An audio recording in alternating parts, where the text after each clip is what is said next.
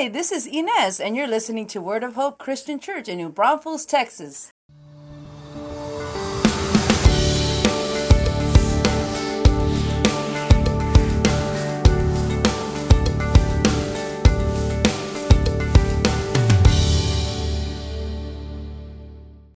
Hi, everyone, and welcome once again. This is Pastor Tim with Word of Hope Christian Church in New Braunfels, Texas. I am so excited to be with you today. Thanks for taking time to join me. It is Sunday, March 6th. I'm just so excited to get into the Word today with you. But as always, we're going to start with a word of prayer. If you're joining us for the very first time, welcome. We are so excited that you've come today to either listen to the podcast or watch the video. As always, though, we start with a word of prayer. So here we go. Heavenly Father, thank you for this amazing opportunity we have to hear from your word again today.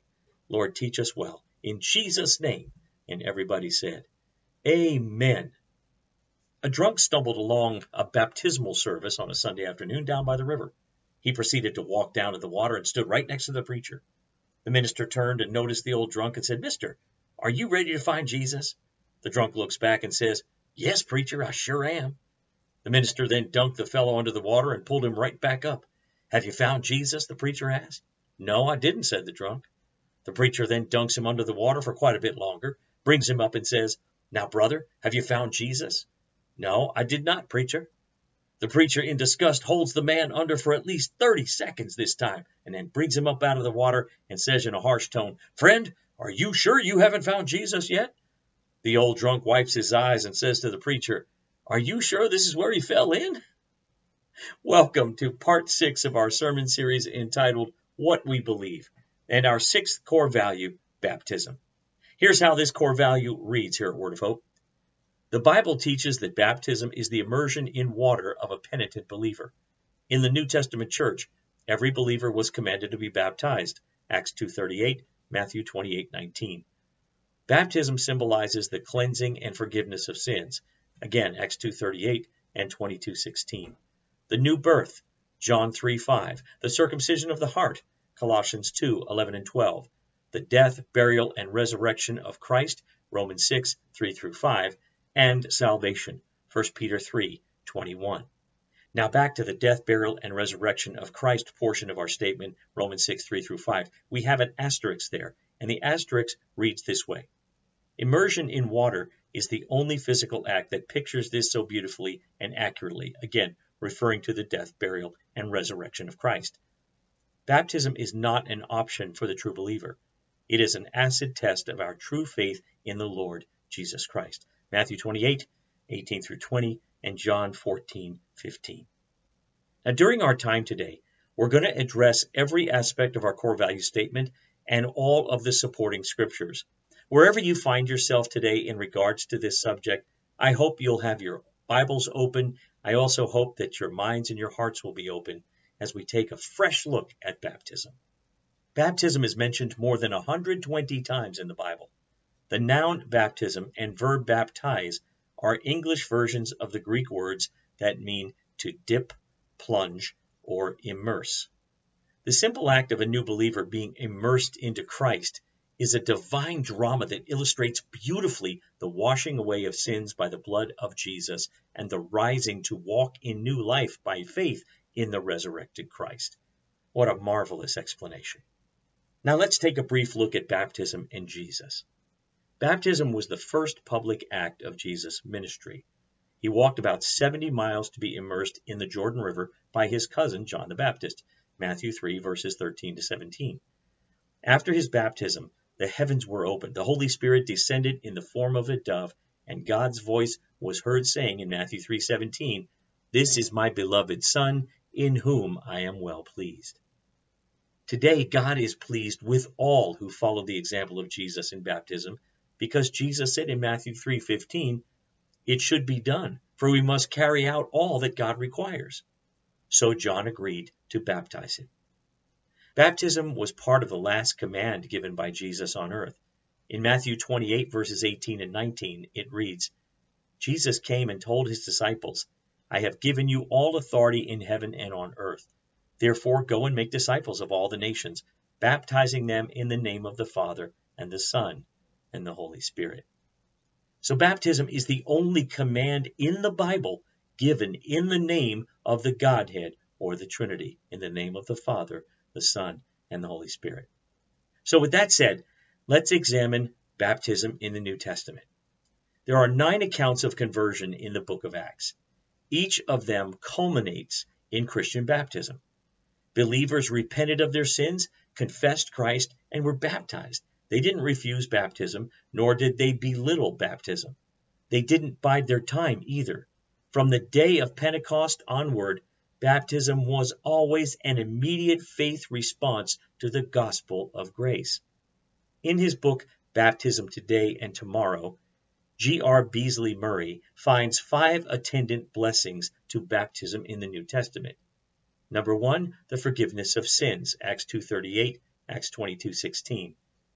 Next, union with Christ, Galatians 3:26, Colossians 2:12, Romans 6:1 through 11.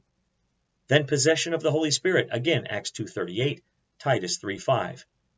Membership in the church, 1 Corinthians 12:13. And lastly, inheritance of the kingdom of God, John 3, verse 5. Beasley Murray concludes, in the light of these statements, I am compelled to conclude that the understanding of baptism as a beautiful and expressive symbol, and nothing more, is irreconcilable with the New Testament. Amen to that.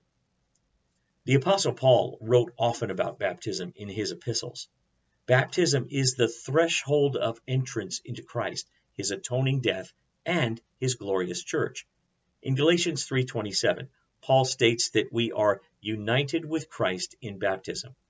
In Romans 6:3, Paul says, when we were joined with Christ Jesus in baptism, we joined him in his death. And in 1 Corinthians 12:13, Paul says, we have all been baptized into one body. And the footnotes of several Bible translations indicate that the Great Commission may also read, baptizing them into the name of the Father and of the Son and of the Holy Spirit. So then baptism brings a convert into a new relationship where God becomes his heavenly Father, God's Son becomes his personal Savior, and God's Spirit becomes his indwelling strength. Amen. Now let's talk about baptism and the cross. Former executive editor of Christianity Today, Timothy George, once answered a question from a reader in his column, Good Question. The question was, what is the role of baptism in faith and salvation? It's a great question, right? Well, George responded in part, baptism must take place in the context of faith, and it must connect to the central events of the gospel, Jesus' cross and resurrection. That's precisely the point the Apostle Paul makes in Romans 6, verses 1 through 4. Let me read that for you. Well then, should we keep on sinning so that God can show us more and more of his wonderful grace? Of course not. Since we have died to sin, how can we continue to live in it?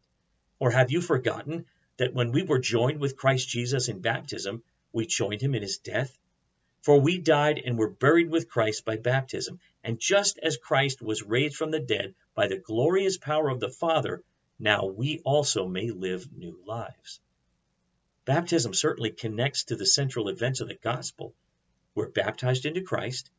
We are baptized into his death. We are buried with Christ through baptism into death. We are raised just as Christ was raised from the dead. It's all there in baptism, the death, burial, and resurrection. The passage in Romans is more clearly understood when placed alongside what Paul wrote to the Corinthians when he defined the gospel. He said in 1 Corinthians 15, verses 3 and 4, Christ died for our sins, just as the scriptures said. He was buried and he was raised from the dead on the third day, just as the scriptures said. Folks, the gospel is the death, burial, and resurrection of Christ as it's portrayed in scripture. The response to the gospel is our death, burial, and resurrection as it is portrayed in Christian baptism. Baptism is more than a commemoration of what has already happened. It's a dynamic action, an actual participation, a life-changing event. We're buried with Christ. We're baptized into his death. There we die with Christ. We are raised with Christ just as he was raised. The saving power of this act is linked to the resurrection of Christ, 1 Peter 3:21. All this is indeed an act of faith that God is graciously doing something special at this time. Colossians 2:12 reads, "For you were buried with Christ when you were baptized, and with him you were raised to new life because you trusted the mighty power of God who raised Christ from the dead." Martin Luther said, quote, "Your baptism is nothing less than grace clutching you by the throat, a grace full throttling by which your sin is submerged in order that ye may remain under grace. Come thus to thy baptism. Give thyself up to be drowned in baptism and killed by the mercy of thy dear God, saying, Drown me and throttle me, dear Lord, for henceforth I will gladly die to sin with thy Son." End quote. The death to sin, the burial of a dead sinner, and the resurrection of a new person all occur in baptism. Baptism has been likened to a tomb. Alger Fitch says baptism is a tomb in that the person buried in the tomb of water is to have died to self. Ears, eyes, lips are under the wave. Sex organs, hands, feet, and mind are now ready to rise into a life over which Jesus is to have control. The total surrender of a person to the total will of God is what baptism confesses, Fitch said. Baptism can also be likened to a womb where one is born again of the water and the Spirit, John 3:5, 1 Corinthians 12:13. So far we've discussed baptism in the New Testament, baptism and the cross. Next, let's look at baptism and new life. Our baptism into the death of Christ results in a new life, free from the control of sin. Norma McCorvey, the Jane Roe of Roe versus Wade, was baptized August 8, 1995. That same day was her last day of employment at a Dallas abortion clinic.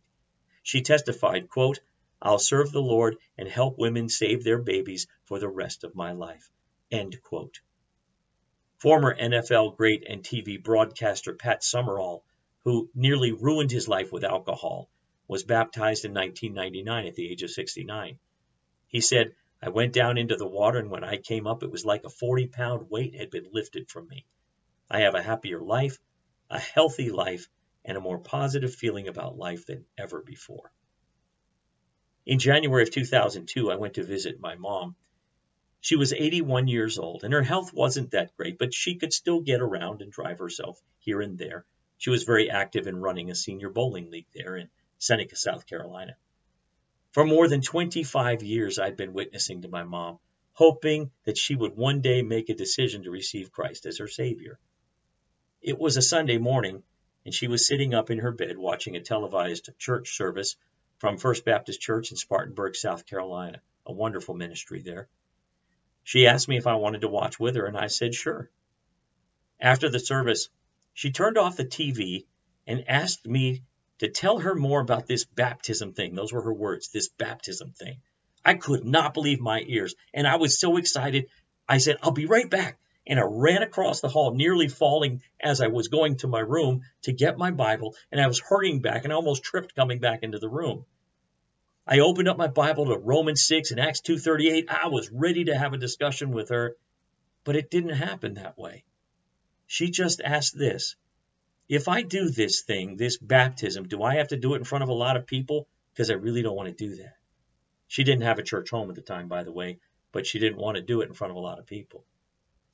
I looked at her and I said, "Mom, you see your bathtub right over there?" I was pointing from her bed into the bathroom, and you could see the tub from her bedside. I said, "We could do it right there, right now. We just have to fill it up with water, and you sit there, and I'll lay you back so that you're under the water completely for just a moment, and then you sit back up." She was quiet for a few moments, and then she said, "Okay." I was beside myself with joy. I couldn't believe this was happening. I'd been hoping for this for so long. And I still hadn't even read a scripture to her yet. Isn't that crazy? She just knew in her heart she wanted to do that. So while she was changing, I filled up the tub with water. A few minutes later, it was ready, and she came into the bathroom. She got into the tub and just sat there with her arms around her knees. I asked her if she understood what baptism meant. And she shared with me in short form the same as I'm sharing with you today. It was spot on, just amazing. I couldn't believe it. We hadn't even had a discussion, but she already knew.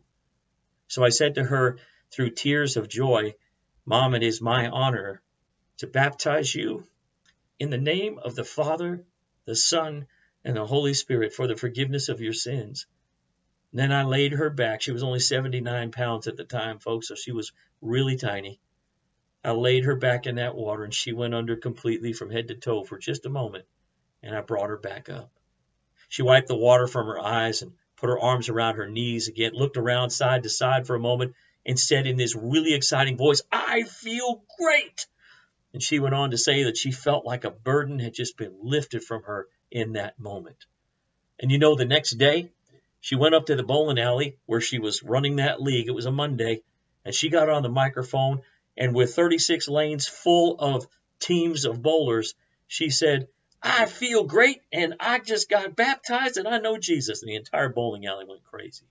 It was unbelievable. And for the next 6 months, she lived with a joy and happiness I hadn't seen since before my dad died some 3 years earlier. She had a new life in Christ, and it showed in how she thought, how she talked, and how she walked. Before I close this sermon out, there's one more area regarding baptism I want to talk with you about, and that is specific questions that are often raised about baptism. For instance, which is more appropriate, to baptize babies or to baptize people who are old enough to make a personal decision? That's a good question. It seems clear in the New Testament that baptism is a willing pledge made by those who are old enough to recognize their sin, mature enough to comprehend the significance of the death of Christ, and independent enough to commit themselves to Him. It's important to note that there is not a clear reference to a baby being baptized in the entire Bible.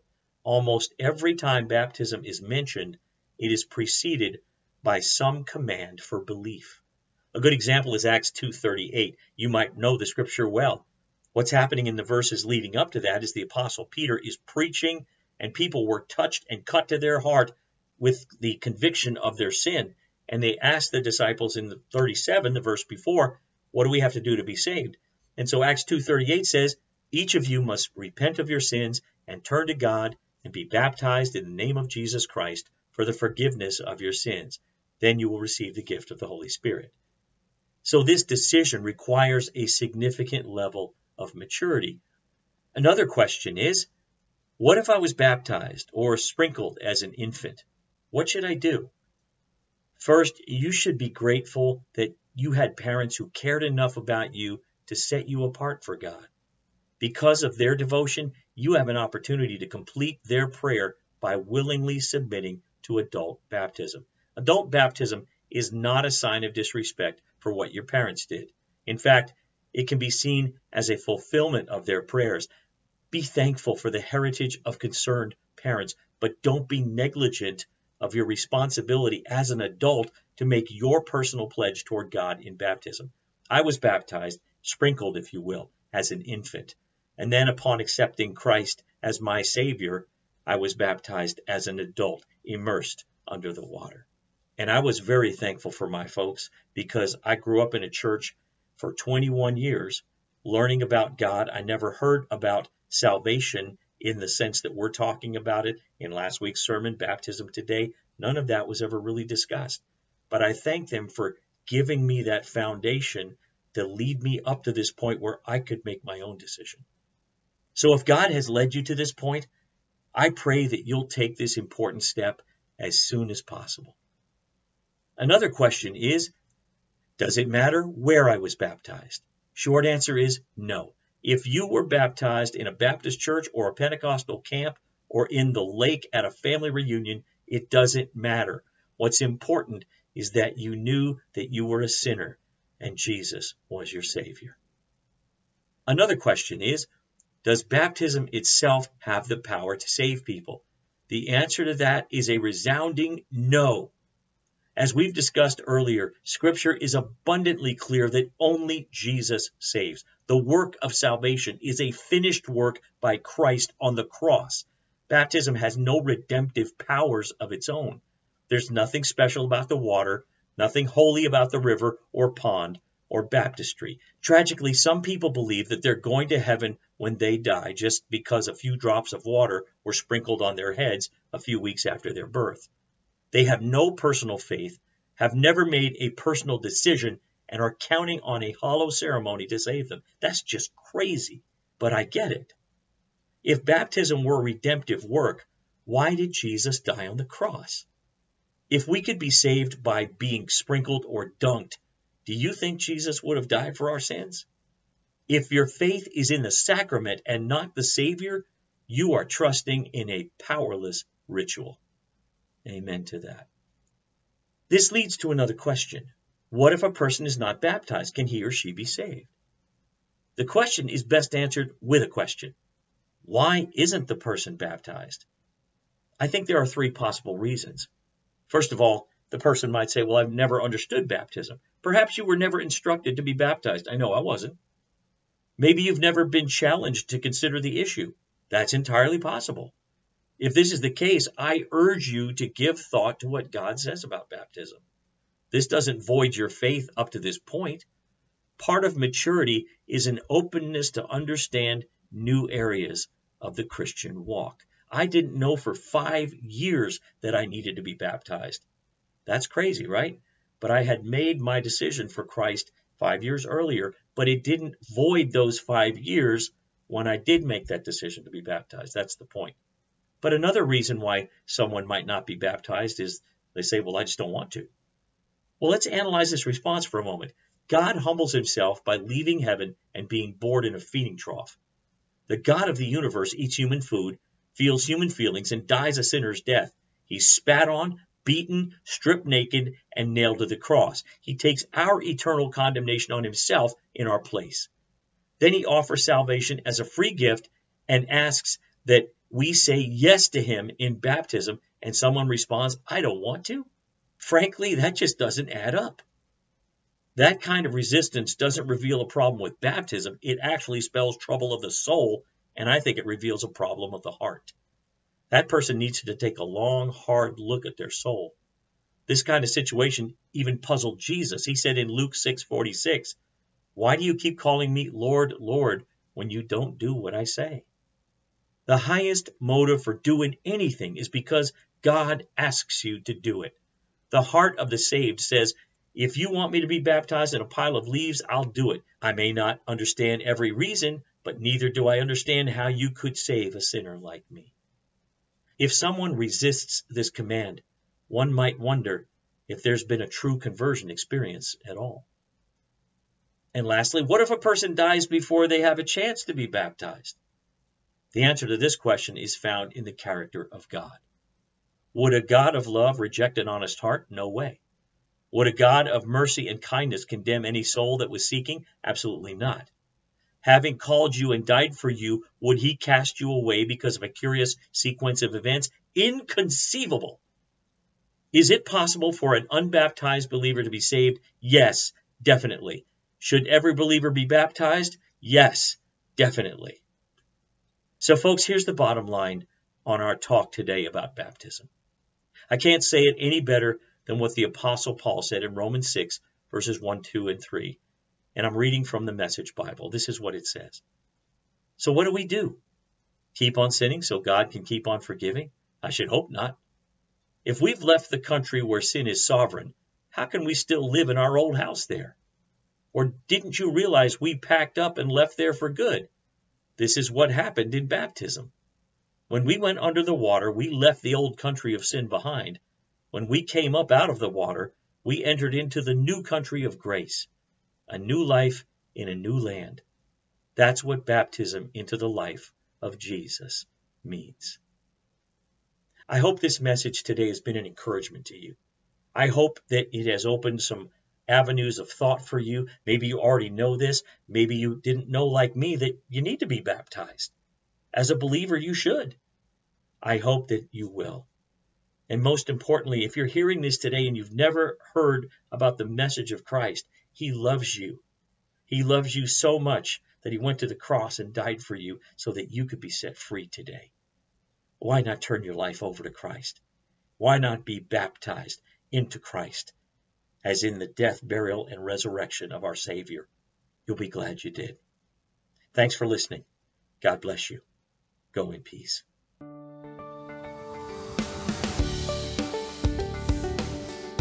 Thanks for listening.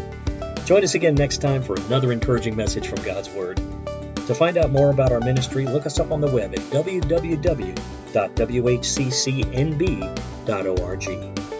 Word of Hope Christian Church. Real people, a real God, real hope.